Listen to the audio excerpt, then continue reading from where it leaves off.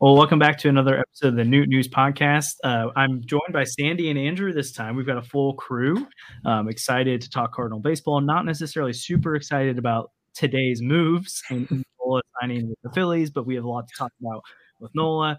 The non-tenders last week and a lot of movement on that end. Craig Counsell to the Brewers. And I think most importantly, out of all, we're going to talk about our ideal offseason plan. So each of us have come with an offseason plan of what the Cardinals can do with the money they have allotted and potential trades as well. So we'll get into that. We'll tell you a little about the rules we worked with on that. And first, let's jump on the news of the day. Aaron Nola signs with the Philadelphia Phillies. I'm blanking the terms again. I think it was 7 years, $172 million. Came out to about $24 million a year. So initially, that report comes out. I'm like, crap. But my first reaction, I don't know about you guys, is the AAV there, the annual value, and even the total length of the money on the deal was a lot lower than people were saying recently. So that's an encouraging sign that his contract is lower. But then you have this kind of bombshell from Derek Gould that the Cardinals already made an offer on Nola.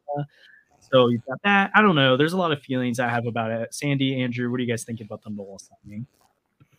Yeah, I mean, it was pretty clear that Aaron Nola wanted to go back to Philly, and he probably was never going to end up in St. Louis because he signed so early, and he signed for a lot less than supposedly what was offered to him. So that's something to consider. I'm not particularly worried about it because Nola wasn't a guy that I was particularly interested in signing to begin with, but it does take one guy off the table, I guess, which could impact the market negatively for the Cardinals. But it also could help the Cardinals because he didn't sign for all that much, and it could help them sign a couple of pitchers for a little bit cheaper as well. So not really sure what to make of it. I guess we'll have to wait and see what happens.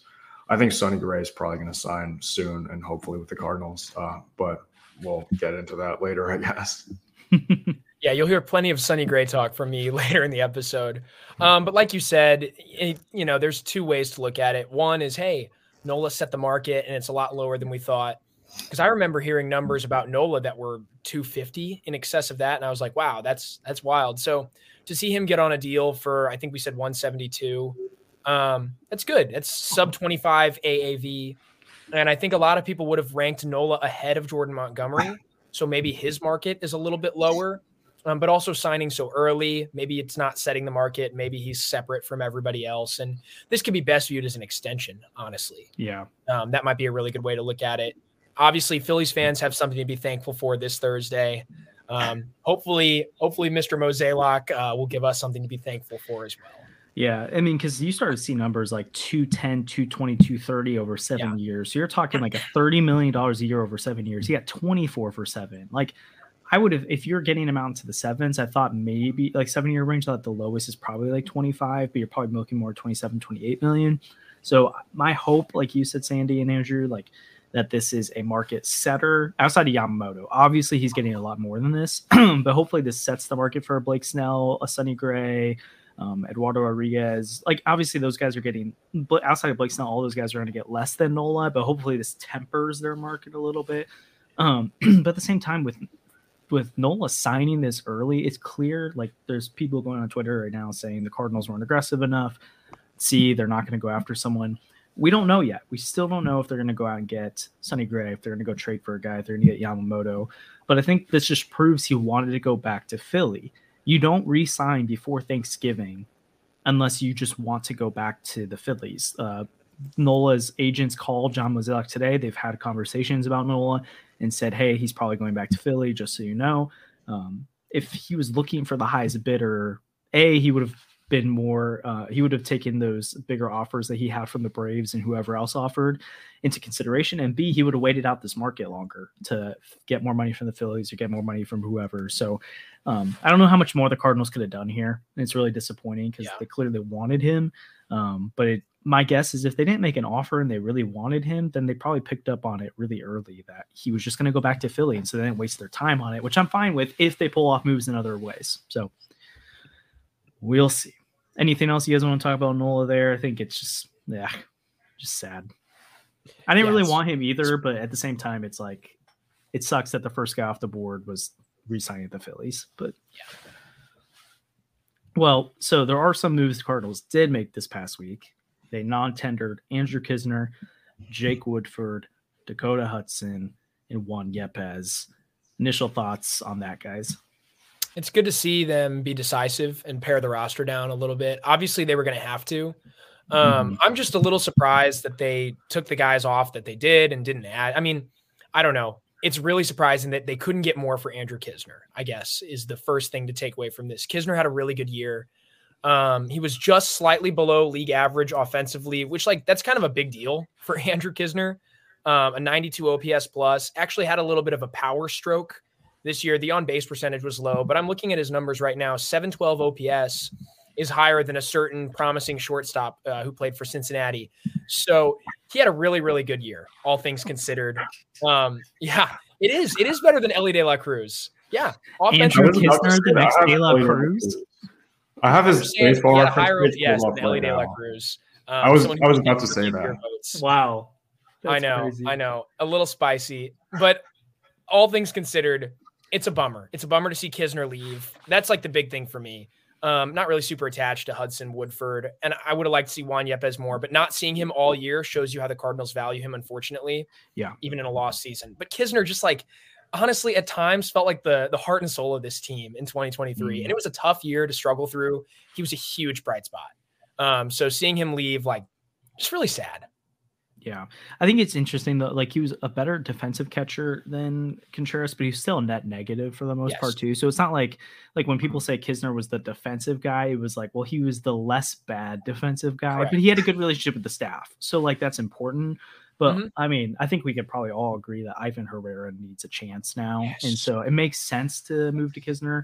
I was also surprised they couldn't trade him just because it's hard to find quality backup catchers, and let alone starting catchers. And then you had John Mosaic on with Tom Ackerman this morning, and he was talking about the fact that they tried to trade Kisner, but because the non-tender deadline is so high up these days, people just aren't as active with trading for those guys on the fringes. And I mean, pretty much all of baseball probably could have read it. They have Herrera, they have Contreras, they're probably going to DF or non-tender him, but you would also think maybe they'd want to jump the market and ensure that they get Kisner. So I don't know. I was indifferent on it. I was hopeful that they would move on from all those guys. So I'm glad they were decisive, like you said. Yeah, I really like that they're being decisive with all these players.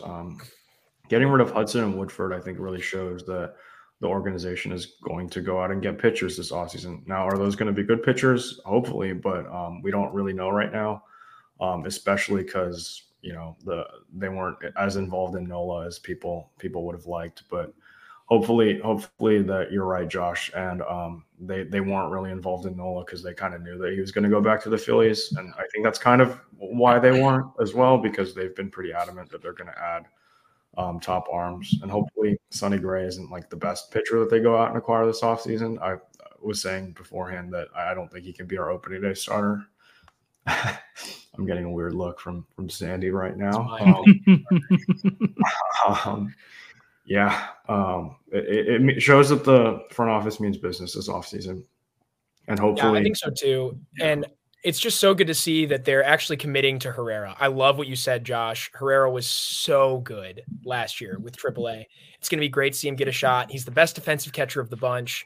But organizationally, we've talked about it before on the show. The Cardinals have so much great catching depth. And so seeing them move on from Kisner, it means Pages is going to get a chance, which is great to see. Obviously, if Herrera spends the season at the major league level now, hopefully in a timeshare with Contreras, I've been talking about that for a while, we could see Pages at AAA all season. And he was awesome last year at AA. So I think he's the much more intriguing piece between him and Kisner. So good to see him get protected. Totally. Also too, this just kind of doubles. I know you talked about timeshare, Sandy, and I do think Ivan probably gets a similar amount of opportunities that Kisner did this year, but it kind of doubles down on if they were really thinking about moving Contreras off catcher a lot, they probably don't give it to Kisner. I don't think they trust Pages that much yet. So I think it does show they're committing to Contreras and Herrera, which really optimizes the offense. And hopefully Herrera continues to develop defensively, where he's not necessarily a defensive wizard either, but hopefully he can provide what Kisner was able to provide in a similar way, but just with a better bat now too. Absolutely. So there are some guys in the 40-man though that still don't make sense. So like, what are names that you guys think they could parse down from here? I mean, for me, I just like, maybe it's my personal crusade right now, but like, what is Siani doing on the roster? We got him for free. I know he's one of the top 30 prospects right now, but it just feels like Scott Hurst, for people who remember his brief time with the Cardinals. Like, this guy who he's only on the 40-man because he's in that center fielder bucket. And we've talked about how the Cardinals evaluate their outfielders. So maybe that's what it is. Maybe they say, oh, you know, we're more interested in this guy being around because he can play center, whatever. I don't get it. He feels very unexciting, not going to do much offensively. And there are other guys I'd much rather than protect with the Rule 5 draft coming up, such as Ian Bedell. And if he gets snagged because we couldn't take Siani or James Nail off the 40-man roster, all Cardinals fans have the right to be very, very upset. Yeah. Siani's probably the one I'm like the least offended by, just because he does play center field, where it's like, because you look at their 40-man right now, you've got Carlson who can play center, but who knows, like, they don't know if he's going to be on the team next year. Yeah. Edmund can play center field and he's probably on the team, but there's probably routes that they go where he's not on the team. Newbar can play center, but they want to play him in the corner. O'Neill's going to be gone. I guess Palacios could play center, so that's maybe the other name. But like, outside of that, they don't really have center fielders, so I get why they keep him. I would move toward like James, like the fact that James Nail is on the roster and not Ian Bedell. That's the one I'm like, what are we insane? Doing? Ian Bedell might be a better reliever right now than James Nail is. There is an argument to that. And they could, I mean, obviously Bedell is behind, like he's not going to be a 2024 option for the rotation. Yes. But so what they could have done, like what a lot of smart organizations would do, or what they kind of do is Thompson, is you bring him up as a reliever because you need one right now.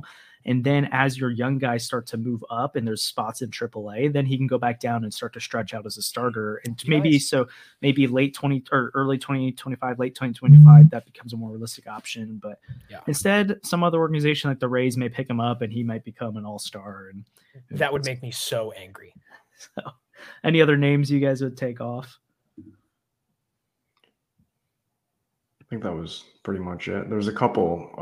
Jared Young, I think. Yeah, potentially a guy that we could leave off. And Jose Fermin is someone I think I've seen enough of. But we've seen enough of some guys before, and they've gone on to win ALCS MVP. So I guess we can hold him for a little bit longer if we really want. I hate to be down on Moises Gomez, but like the fact that we didn't see him at all in 2023, a lost season when he hit a bunch of home runs at AAA again, that probably tells you how the Cardinals feel about him. Yeah. Like, probably shouldn't be on this roster. And there's some pitchers too. Like, I don't know, maybe other people see something they really like in Guillermo Zuniga, but like, I didn't see anything this year and he was hurt a lot and it just doesn't feel like it's working out. Yeah. I think there's still probably like 7 to 8 guys the Cardinals could take off this roster and it really wouldn't bother me. True. Which I feel like if they had protected Bedell and taken one of those guys off and then left these other guys on, I wouldn't care for right now. Cause it's like, until you have to use the spot, like no one's forcing you to DFA. But anyways, it'll be annoying if they lose some of those like quality prospects that are clearly have more of a long-term future than one of these guys. But, and like I don't think they had to protect Pages yet. So, like, I get they're going to move on from Kisner, but they could have waited to move out into the 40-man until later this offseason after they made their move. So, anyways, it's weird. But it's the Cardinals for you. They make me want to pull my hair out a lot of the time, but here we go. So. Yeah. Last thing in this conversation, I mean, you alluded to it, but with the Cardinals, there are a lot of things that the front office does really well, and they don't deserve criticism for it. 40-man roster manipulation is something the Cardinals again and again show us they don't know how to do. So yeah, if you want to criticize the Cardinals, this is one area where it's actually legitimate, like realistic founded criticism. You can be upset with the way they manage the 40-man roster. 100% agree. Well, here's what we're going to do for the rest of the episode because I'm frustrated talking about what they are doing and I would rather talk about what they should do. Yeah. And so the three of us decided we're going to put together off-season plans, what we think if we were in Mo's chair, what would be the best possible off-season. Now, we did give ourselves some rules here. So we're not going to go and spend $100 million on payroll because that's not realistic. So what we did was we started with, I believe we said 62 million was the number we could work off of, which factors in the non-tenders and the current projected budget that the Cardinals have left over. Now, obviously the Cardinals can exceed that, and they should exceed that. They're setting these parameters on themselves, but we're going to work under what we think they're working under. And then the goal was to make signings and trades that could fit within that budget. And also you're giving up the proper value to make it happen. So no Tyler O'Neill and James Nail for Dylan Cease trades in here. But I'm interested to see kind of where we go. Does anyone want to share theirs first? Who wants to be Mo first for the offseason? I'll go last because I have some crazy. I mean, Josh, you go first. I'll go second. Okay. Well, you can call me Mr. Mosaic for a little bit of this as well. Sorry, Mr. Yeah, thank you. I already get accused of holding his water all the time, so I might as well just be him at this point. So if I was Mr. Mosaic, I'm stopping. We have the meats. Okay. First move of the offseason. Obviously, Aaron Nola's off the board. He wasn't even on he's an option for me, but he was not the one I want to go after. My first move of the offseason is you sign Sonny Gray. You do this I put him at 3 years, $69 million. Probably should have done a little bit higher because I think he'll probably go a little bit. That's $23 million a year AAV, which is slightly below Aaron Nola just got over 3 years. I think with the Braves bidding, especially there's some talk of it today that they're going to be more aggressive with him now. I think that number might get to 24, 25 million, but we'll see. But I think that's a realistic number and it easily fits within the budget. I fit within the budget well for this one. You sign Sonny Gray, you make that move. You do it before Thanksgiving, hopefully. So maybe this week, but if not, you pull it off at some point. So you've got a starter. That's the first move you make. You link one in. Then I turn my attention to the trade market. So I really didn't want to do this. I promise you I wanted to find another way, but I've traded for Dylan Cease. I've given up Brendan Donovan, Tink Hentz, Michael McGreevy, and Jonathan Mejia. It hurts. That is one of my takeaways. Brendan Donovan is not who I want to give up. I don't want to give up Nolan Gorman. I don't want to give up Lars Nootbaar. I don't want to give up Jordan Walker. Don't want to give up Mason Wynn. Don't want to give up Thomas Gates to JC. I don't want to give up Victor Scott, but at some point you got to make a move. Clearly the Cardinals are not going to pay the money. It's needed to get enough starters. And so I think you get Dylan Cease at almost $9 million a year for 2024. Probably makes around $11-12 million next year. You give up a pitching prospect, which I'm not a really good one in Tink Hentz, where I'm not really that nervous about it because you're getting Dylan Cease in return. And at the same time, Tink Hentz, he could be an ace or he could be a bullpen arm. We don't know. And so at this point, I'm not going to hold on to that with tight grips, especially when you have a Roby, especially when you have Graceffo, Jerby, other guys at the cost of not getting Dylan Cease. So Cardinals now have Dylan Cease, they have Sonny Gray, and then I pulled off another trade. I'm calling up the Rays, and I'm saying, Tyler Glasnow, you're coming to St. Louis. I traded Dylan Carlson and Gordon Graceffo. So by other prospect, even though I just said he was still here, you bring in. I'm gonna say they take all $25 million, but I think with that much value, there's a chance the Rays eat a little bit of that money. And so now you enter 2024 with a rotation of Dylan Cease, Tyler Glasnow, and Sonny Gray. Now, something I want to know is that Derek Gold was talking about John Mosaic's comments about 2.5 starters this week. And he was saying that when Mo made that statement, this part's been cut out a lot of the quotes, is that he references Derek Gold. He says, based on kind of the scenario that Derek just brought forward. And then he's like, we could do 2.5 starters. The scenario that Derek shared is that if you get 2 stabilizers at the top of the rotation, could you go after an arm that might not get you enough innings? So a guy that you might have to bank on only giving you 120 innings like Tyler Glasnow, or a bounce back candidate like a Frankie Montas, Tyler Malley, those type of guys. That's when Mo said, yes, that's something we're looking at. So we could pursue the 2.5 starter model. So in this scenario, they get Tyler Glasnow as their half starter, knowing that they have Sonny Gray and Dylan Cease who can give them the innings if they need it. But now they are prepared to go win a World Series if Tyler Glasnow is healthy, because now you have a 1-2-3 punch of Glasnow, Gray, and Cease in October, which I don't really know how, there's not a lot of rotations that can actually stack up to that. So it's pretty incredible. At that point, you've spent about $56.8 million. So you're still under budget. But you traded Dylan Carlson away, which frees up a little bit of money as well. And then I signed Yuki Matsui to 2 year, about $16 million a year. That's about the projections I've seen on him. and then trade Tyler O'Neill to free up some money for James Karinchak of the Guardians. So you walk away, you've upgraded your bullpen with Matsui and Karinchak, you've upgraded your rotation with 3 legitimate top arms, and you've not overspent that about $65 million budget they have. You do lose Brendan Donovan, which makes me want to cry because I love Brendan Donovan. But the reason I ended up saying I will part with Brendan Donovan over Nolan Gorman or other guys is that you do have Thomas Ajayci coming. Yeah. And I think he can fill a very similar type of role, even though like that's a big ask to be Brendan Donovan. That's how much I value him.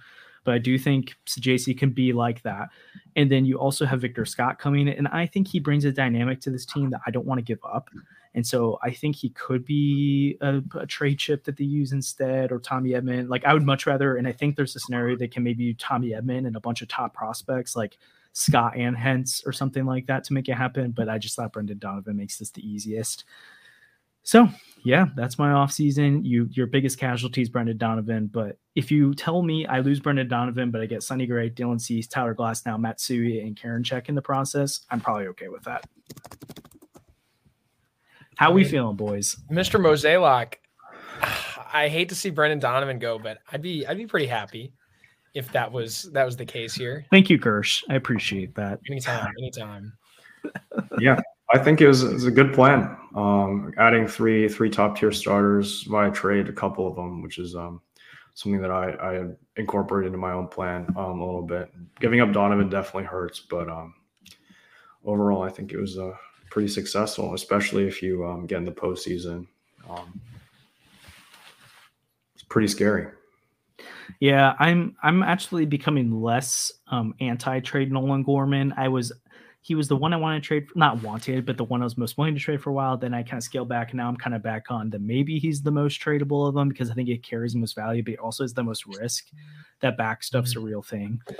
So I think if you asked me in a couple of weeks, I might actually rather give up Nolan Gorman and a little bit less because Gorman's going to be valued higher than Donovan than give up Donovan that package. But right now that feels the most comfortable and realistic. Like, sure, you can go on baseball trade values and put in Edman and 8 other guys and make it happen. But I just don't think the White Sox would do that. So, but who knows? The Dodgers apparently after Dylan Cease right now. And I don't know.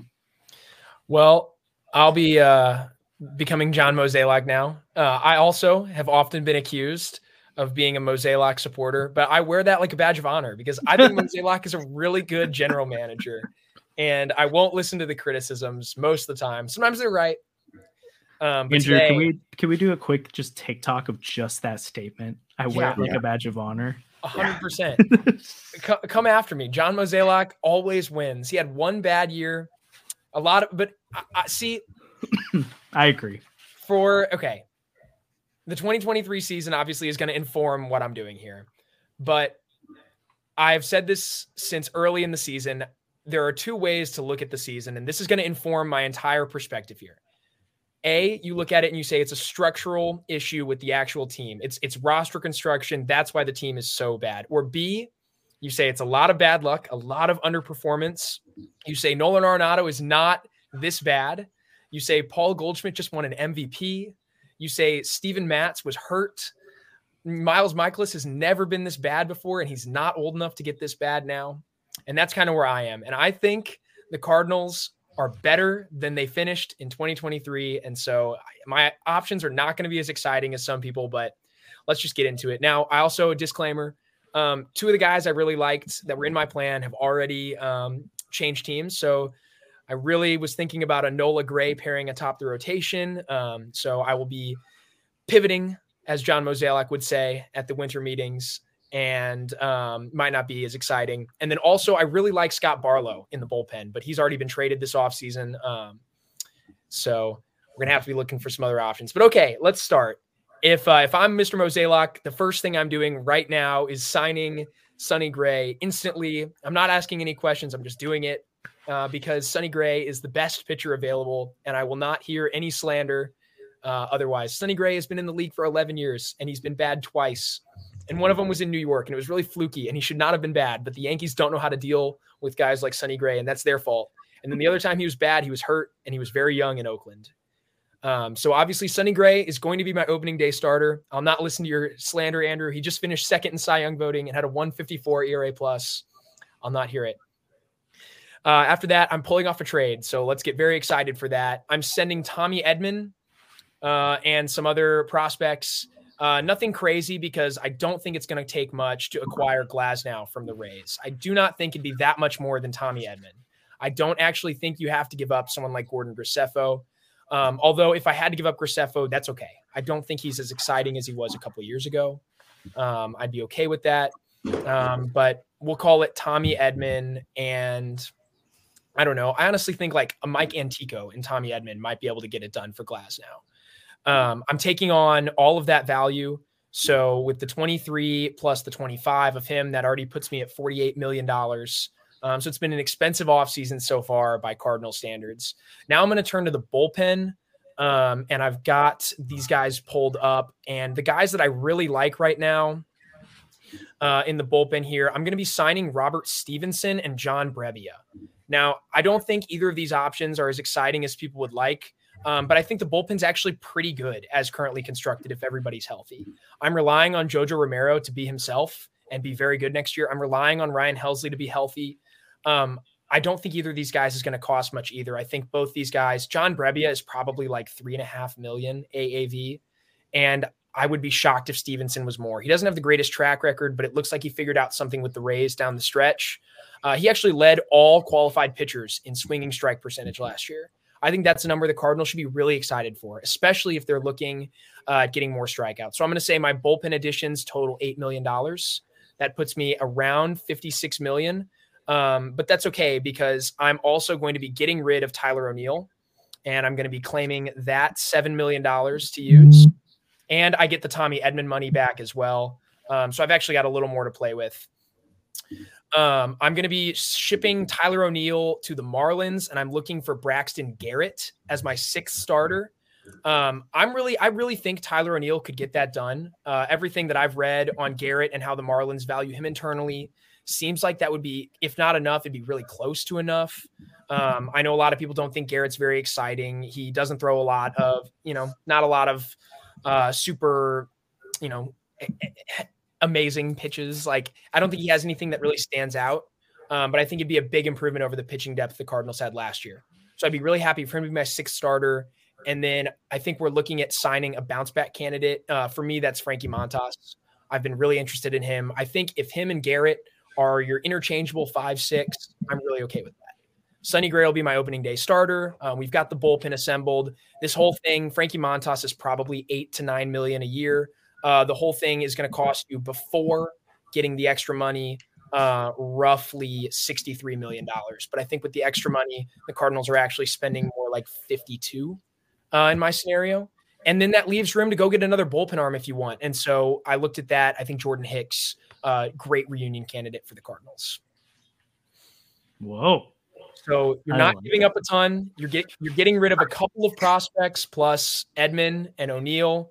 You're bringing in Gray, Glasnow, Waka. Or no, not Waka. I wanted Waka. He's too expensive. I thought about it. Not Waka. But Montas and Braxton Garrett are 4 starters you're bringing in. You're going to play the depth game, which I really like. And then at least 2, maybe 3, like actual interesting relievers. So guys that can really help the team. I mean, Brebbia feels like a guy who could appear in 70 games and post an ERA around 3.7. Like, that's really good. That's what we're looking for. So I think the Cardinals will be much improved. I'm a fan. I feel like you hit the volume thing that Mosaic is talking about, but you did it at like a not like underwhelming volume, if that makes sense. And you got plenty of innings if Glasnow doesn't work out to make sure that works out. I think the only one I would maybe not push back on, but maybe be interested in is I think Garrett will take more than that. You might be especially right. Like 30 starts this past year, 3.66 ERA. The year before that, 17 starts, 3.58, and I think he's pre-arb still. So I think it's like O'Neill plus good prospects, or like Edman plus. But like I think the like framework's there. Like I think you might just have to add some more prospects into it. And honestly, I'd be okay doing that. I'd be okay adding somebody that's a little bit more interesting, especially like, I don't know, maybe they'd be interested in like O'Neill, Sem Reversa, and a younger, lower level offensive prospect with somewhat of a high ceiling. Maybe a guy we just took in the draft. I don't know. Maybe Travis Honeyman. Maybe he could be a big part of something that gets it done. Yeah. I think if you wanted to do more of a swap, like I think Trevor Rogers maybe could work more. He's like falling off the face of the earth. Like I want him to be good. I think Edward Cabrera could really work actually too. I think people think of him as higher, but like his inconsistency in walk rate, I actually think that's something you could pretty easily do O'Neal and a little bit more for. I think Garrett's going to cost a lot. I'm looking at him. I think you're right. I don't know. The Marlins fans that I know like hate Braxton Garrett. I don't get it. He's good. Fun. Yeah. Yeah. I don't know. They talk about him as like very unexciting. They'd compare him to like an early Cardinals Lance Lynn type. Someone who's not exciting but gets the job done. Yeah. I mean, he's just below 9 strikeouts per 9. 1.15 whip though. I like that. He's not allowing hits or walks. So he's better than I thought he was. But I like it. You can't get Braxton Garrett with the money you save. You cut O'Neal. I think you could get Walker. Yeah, I think that's true. But I really like the idea of 4 starters. This is where I am right now. I really want the Cardinals to just go get 4. You don't have to have a 6-man rotation right away. One of them can be a long man. Like, I don't think anyone has a problem with Frankie Montas being your long man and then getting to slot into the rotation if he needs to. Yeah, I think the one thing that I'm going to be interested to see is like those bounce back guys, like how willing are they to take a role with the team where they're not sure if they're going to start because of the pitching need around baseball. Like I wonder if Montas would rather sign with like the Royals, ensuring he's a starter, unless the Cardinals are like, hey, we're only signing 2 or 3, you can come here. But regardless, like I love if they pull off that offseason, Sandy, I'm in. That's awesome. Yeah, give me like 7 guys. I want volume. That's what I'm all about right now. Man. You are really Mr. Mosaic. I was like Mr. Mosaic if you told me the DeWitts don't care anymore, but I still spent within the budget. I did. Yeah, you stayed in there. It's all good. I just got aggressive. All right, Andrew. I'm not going to be. I don't think Mr. Mosaic would ever do this. So we're going to start off here. I think everybody knows where this is going. I'm going to sign Michael Lorenzen. Maybe someone who does something similar. Yeah, I'm going to sign a 2-way player. I'm giving him $30 million next year and then $55 million for the next 9 years. So that is 10 years, $525 million. If I'm correct, that's the largest contract in North American sports history. So that's a tough pill to swallow. But that's a lot of money for Sonny Gray. Jeez. Yeah, I mean, he's probably worth it. Let's be honest. Yeah. So we're going to sign Shohei Ohtani, and that only gives us next year like $35 million to play with. So that's not a lot, but I think I've built something that'll make it a little bit more interesting. I'm going to sign Sonny Gray to 3 years, $24 million a year for the second 2 years, and then next year I'm paying him 22, so I get a little bit more to play with next year. Backload it. Okay. I'm going to call up the Guardians. We're going to trade Tyler O'Neill and for Shane Bieber, and then I'll throw in a mid-tier prospect as well for that. And then I'm going to call up the Angels. I'm going to make a big trade with them, hopefully. Now that we've signed Shohei Ohtani, they're going to blow it all up. Hopefully, they're going to be smart about it. We're giving them Alec Burleson, Gordon Graceffo, Thomas Saggese, and Dylan Carlson for Patrick Sandoval. That's a lot. That's a lot. Yeah, that is a lot, but I think Patrick Sandoval is really good, and he's been kind of mishandled by the Angels a little bit. And we have that 1-2 at the top with Shane Bieber, or 1-2-3 now. Shane Bieber, Sonny Gray, and Patrick Sandoval. But I'm not done. I'm moving Steven Matz to the bullpen. No. And after I move Steven Matz to the bullpen, I'm going to call up the Mets and trade for Jose Quintana. We're going to give them a couple of mid-tier prospects, and they're going to pay the entire contract. So we're going to overpay a little bit for Quintana. They're going to get some good prospects back, and they're going to pay the whole contract next year. So Quintana, I think, is like $13 million. So basically get him for free. Steven Matz is now in the bullpen where he's been a lot better. And then I don't know if I have enough money to sign Yuki Matsui, but we can sign a couple of mid-tier relievers in there. And now our rotation is going to be Sonny Gray, Shane Bieber, Patrick Sandoval, Miles Michaelis, and Jose Quintana as our 5 starter. And our lineup is going to have Shohei Ohtani, Paul Goldschmidt, Nolan Arenado, Nolan Gorman, Wilson Contreras. So the rotation isn't as good as the ones that you guys have built, but our lineup is now like comparable with the Braves. So I feel pretty good with that. Wow. And I didn't spend out of that. So once Shane Bieber becomes an unrestricted free agent, we let him go. Shohei Ohtani is now our ace in 2025 and beyond. Yeah, and you have the Goldschmidt money coming off too, so you could got very creative. I mean, I had to make it work somehow, and I think I managed to do that. I didn't even part with Nolan Gorman. That was a piece that I was considering shipping off somewhere to go grab a pitcher, but I managed to keep Nolan Gorman. Do you think it would take a little bit more maybe to move Shane Bieber? Yeah, I think maybe a Dylan Carlson, Tyler O'Neill, and can be kind of swapped interchangeable. I think I gave up a lot for Sandoval, maybe not so much for Bieber. I mean, I think if you give up that much for Sandoval, they have to include a second starter in that deal. Like you could probably bring back Canning too, and he could be a bullpen too.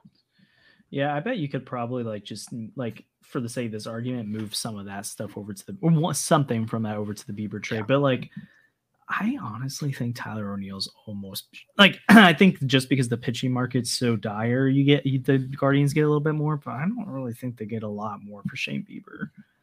But I don't know, maybe they value carry stuff from the what Angels. Carlos Estevez is a really good name that I like from over there, but he's also a little expensive, so maybe you give them a couple more prospects, they eat a little bit of the money on his contract.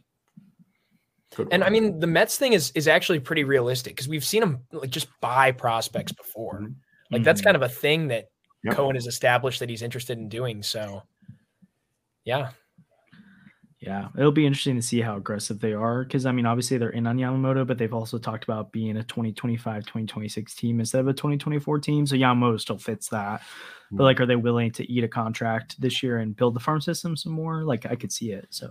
Mm-hmm. That's interesting, Andrew. Also, I like that you did a very Cardinal thing. I don't like it. I didn't want to do it for mine because I just feel like it's hard to predict. But front loading or back loading contracts. So Contreras this last year made $10 million and now he makes 18 the rest of the time. And they've done that with another guy recently too. And then this year when they did the extension with Michaelis because they had extra money to play with on this year's salary, they gave him more this year so they could bring him down to 16 million. I think it is for 2024, 2025. So. I could see them doing that with some moves. Probably not going to happen, though, with that first move. I don't know if Ohtani's going to do that, but everyone else. It's a lot of money. It is a lot of money. It's true. But I feel like I'd have a hard time thinking the Dodgers wouldn't be we'll just give you the extra 20 there. But who knows? I don't know. Ohtani's just so unique. I have no idea what his deal's actually going to look like. We can throw around numbers and it wouldn't shock me if he got 450 and it wouldn't shock me if he got 700. I don't think he cares about the money at all, which is why I'm hoping he doesn't go north side. That would be really bad. Cubs. Please don't go to the Cubs. Oh boy. Well, this is kind of a fun extension of this discussion. I've seen some people playing GM, Cubs fans playing GM on Twitter. And some of the stuff that I've seen them mock up is we get Shohei Ohtani, we get Pete Alonso, we get Juan Soto, and we re-sign Cody Bellinger. And it's man, I don't think all that could happen. I hope it couldn't. But if it did, that'd be really scary. Yikes. Yeah, I think there's a pretty good chance we're coming into the spring and the Cubs are the favorite to win the division. And it's not looking great right now. But I think if they pulled off any of our 3 plans, I like our chances. So let us know on Twitter. Let us know in the YouTube comments what you'd liked. I think we'll try to do a poll. So maybe we'll post a graphic reminding you guys of what our moves were and select one of the off seasons. I would like all 3 of them. I think I can't complain about Ohtani. I can't complain about the volume from Sandy. I certainly can't complain about my master plan from being John Mozeliak. So it's a good time. Yeah, noticeably, none of our plans included axing Ali Marmol, which I'm sure some of you guys want, but that's something the Cubs did this offseason as well. So for those of you that aren't familiar with this, the Cubs basically surprise axed David Ross and added Craig Counsell from the Brewers, which is kind of crazy. So Counsell I mean, I've heard it described as like a Hunger Games type of management situation. Some people are pretty shocked at what he did, jumping ship, displacing David Ross, and then joining the Cubs from the Brewers. So what do you guys think of this? I mean, it's just like, it kind of stinks. Yeah, I was hearing all the rumors that Counsell was leaving, and I was so happy. And then he went to the Cubs. I was like, oh, never mind. But I don't think managers honestly matter that much in today's game. So, I mean, the Cubs won and paid Craig Counsell more than we're paying like Tyler O'Neill. So that's kind of crazy. So I don't know. Hopefully, it doesn't make as big of an impact as people think it will. I don't think it's going to matter as much, but people seem to think it's a huge deal. Yeah, I think the thing that is signaled more to me is that the Cubs are going to be aggressive. So like that's the reason I thought it mattered. Is it's like I was skeptical about Juan Soto, Pete Alonso, Shohei Ohtani, and then when they went and got Craig Counsell, I'm like, okay, all that's on the table because like they're showing they're willing to do whatever it takes. So now I don't think they can do all of that, like you said, Sandy, but like if they sign Shohei, I'm not surprised. I'm really upset. If they trade for Juan Soto or Pete Alonso, like I don't think they could do both, but they did one of them. I'm not surprised. And I do think Counsell's like, I think there's very few managers that have a strong, like a real significant impact on their team. I think he's one of them that can do that. So I think it's a big move. It just reminds me a lot of when they went and got Joe Madden and then they started spending. So I hope it's not like that again, but we'll see. Yeah. Also, the Aaron Nola deal is now official. So there we go. That stinks. It just thins out the pitching market just a little bit more. Just taking one more guy out. Still, everybody needs pitching. Yeah. I mean, if Shohei Ohtani signs for the Cubs, I think Lars Nootbaar should unfriend him and play for the Netherlands in 2026. That'd be absurd. Hey, at the very least, Yamamoto, come on. Yeah. If you missed last week's episode of Jeff Jones, seriously, go catch that because he dropped some real interesting information about the Yamamoto side of things, the Cardinals' interest in him, a lot of links that make it possible. And then Derek Gold this past week on his podcast was talking about like there's a lot of within the industry. Like nationally, you're not hearing reporters talk about it because it's not flashy to talk about Yamamoto to St. Louis, but like to New York or LA makes sense. But like real executives think the Cardinals have a shot at this because of what they've done over the last few years in Japan.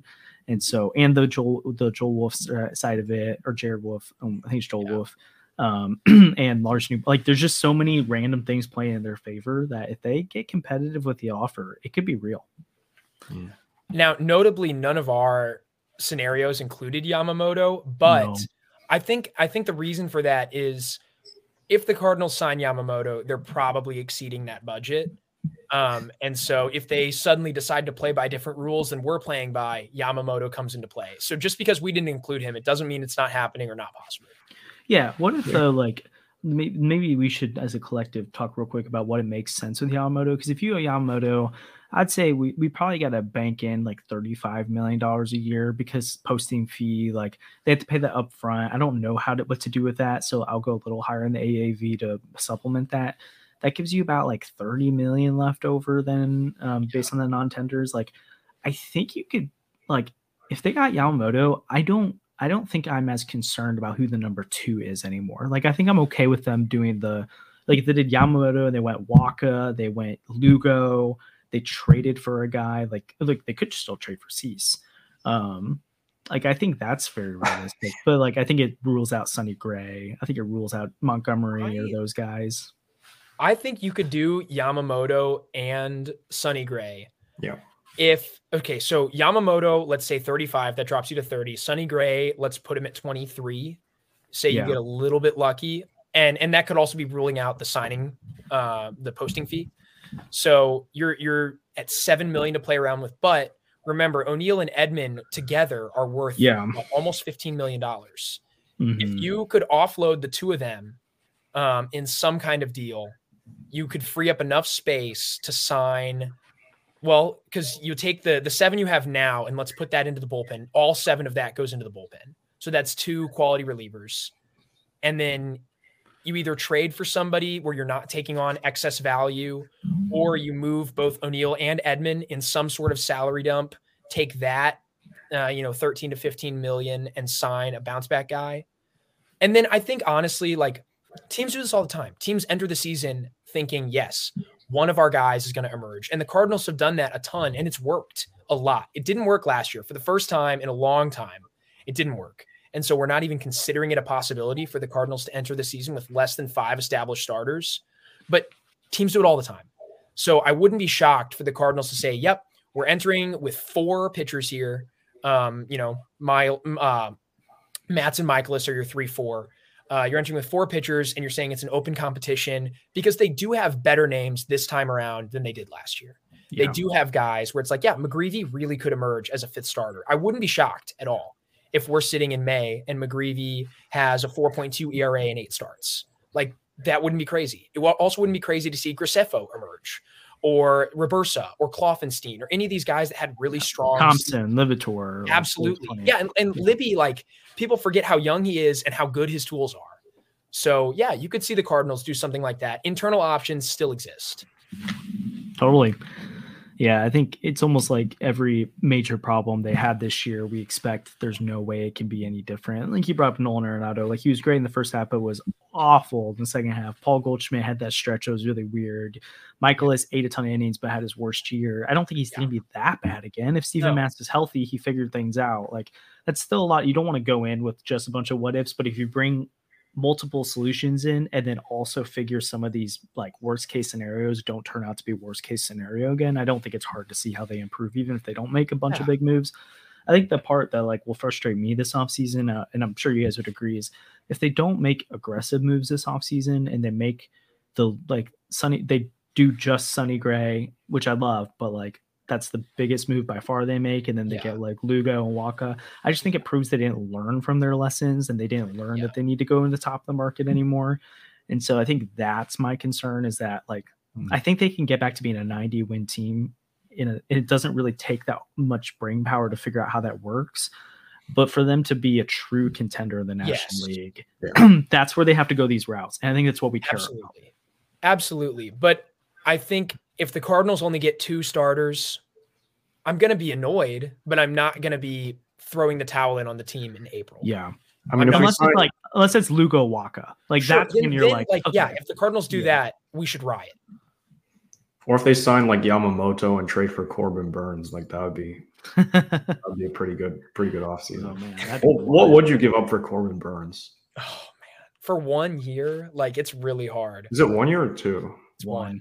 It's 1 year. Oh, by the way, for the Brewers, can we just say, how about those 3 aces? you go from having Corbin Burns, Brandon Woodruff, and Freddie Peralta with like 3 years of team control each. Do absolutely nothing. And now Woodruff's gone. Peralta and Burns are in their last year. Hauser, by the way, that 4th who never really came around, is also in his last year. Oh, it's going to be so fun to see the Brewers just collapse. I think you're probably talking, if for the Brewers to get Burns, you're probably talking Donovan or Gorman, and then basically nothing else on top of it, like a pretty straight swap.